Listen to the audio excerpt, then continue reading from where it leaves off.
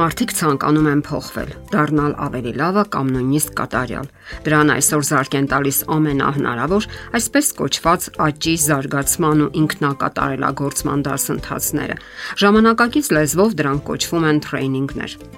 Դրանք վարում են ժամանակակից գուրուները կամ այսպես կոչված քոուչները, ուսուցիչները։ Նրանք տարբեր մեթոդներ են առաջարկում, թե ինչպես փոխվել, կարգավորել բնավորությունը, դառնալ ավելի լավը եւ միգուցե հետագայում դառնալ քոուչ կամ գուրու։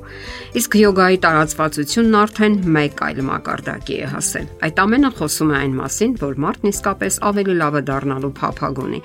սակայն արդյոք նա ճիշտ ուղու վրա է։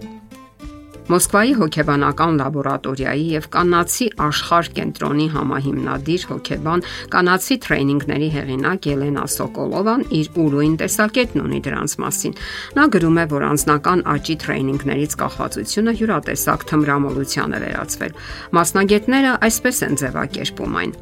Նրանք ոչ թե ապրում են, այլ ապրել են խաղում։ Ընդհանուր առմամբ նրանք դրական են համարում ինքնակատարելագործման միտումները, սակայն նշում են, որ վերջին օրերում այն ավելի շուտ փսիխոզի է նմանվում։ Ահա թե ինչ են գրում նրանք. Արհեստավարժ մասնագիտական թրեյնինգներն ինքնին միանգամայն բնականon են եւ արդյունավետ։ Դրանք օգնում են այն մարդկանց, ովքեր ցանկանում են փոխվել։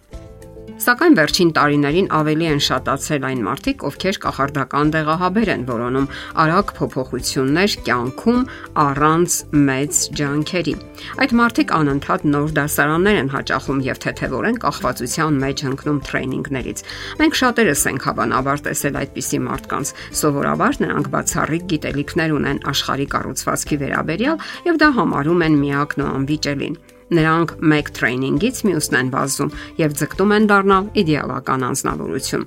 Այս շարժումները կարծես դարձել են յուրատեսակ կրոնական ուղղություններ։ Դրանց հարում են նաև նոր գաղափարախոսություններն ու ուղղությունները, դրանց հետ զուգակցվող ճյուղավորումները եւ հայտարարում են, ինչպես նշեցինք, որ ունեն բացառիկ կանչվածություն անմիջապես գերագույն ուժերի կողմից։ Ասենք, որ դրանք փոփոխական են։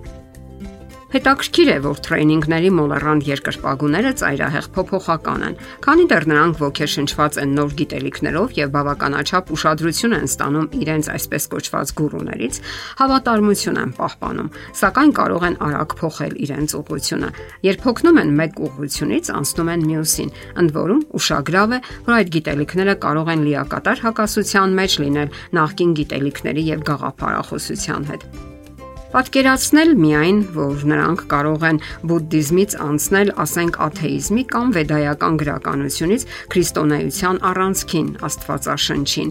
Ուշագրավն այստեղ այն է, որ այդ ոգեշնչված անձնավորությունները գուրուներին են հանձնում ամենագլխավորը՝ իրենց կյանքի պատասխանատվությունը։ Դրա փոխարեն նրանք պահանջում են այնպիսի գիտելիքներ, որոնք արմատապես կփոխեն իրենց կյանքը։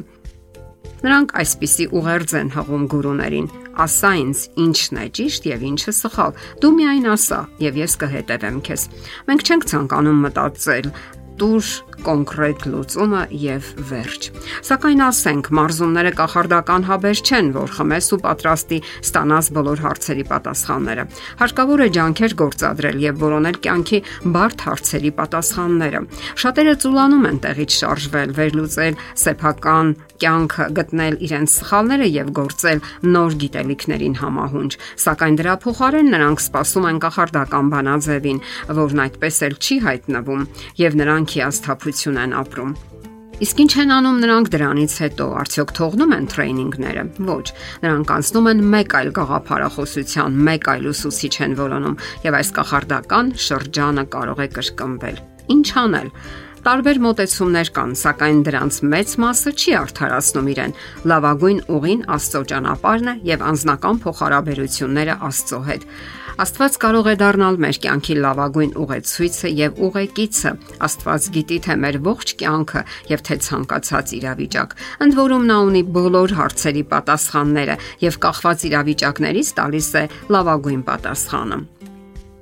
Աստվածաշունչը Աստծո խոսքն է, որ ծառայել է եւ շարունակում է ծառայել մարդկությանը։ Այնտեղ կան մեր կյանքի բոլոր իրավիճակներին համապատասխանող խորհուրդներ եւ խրատներ։ Մենք չունենք այդ ամեն տեսակի ուսուցիչների եւ գուրուների կարիքը։ Նրանք նույնպես մարդիկ են, ինչպես եւ մենք։ Իսկ ահա Աստծո կենթանի խոսքը մխիթարում է եւ հույս ապարգևում անհույս տարբեր գաղափարների մեջ դեգերող մարդուն եւ ցույց է տալիս կյանքի ճշմարիտ ուղին։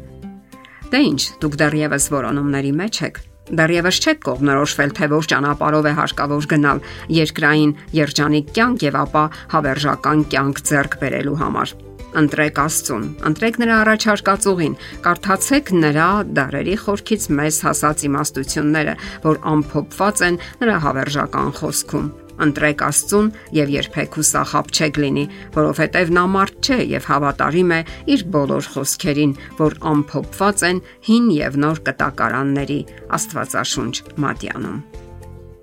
Եթերում առողջ ապրելակերպ հաղորդաշարներ։ Հարցերի եւ առաջարկությունների համար զանգահարել 033 87 87 87 հեռախոսահամարով։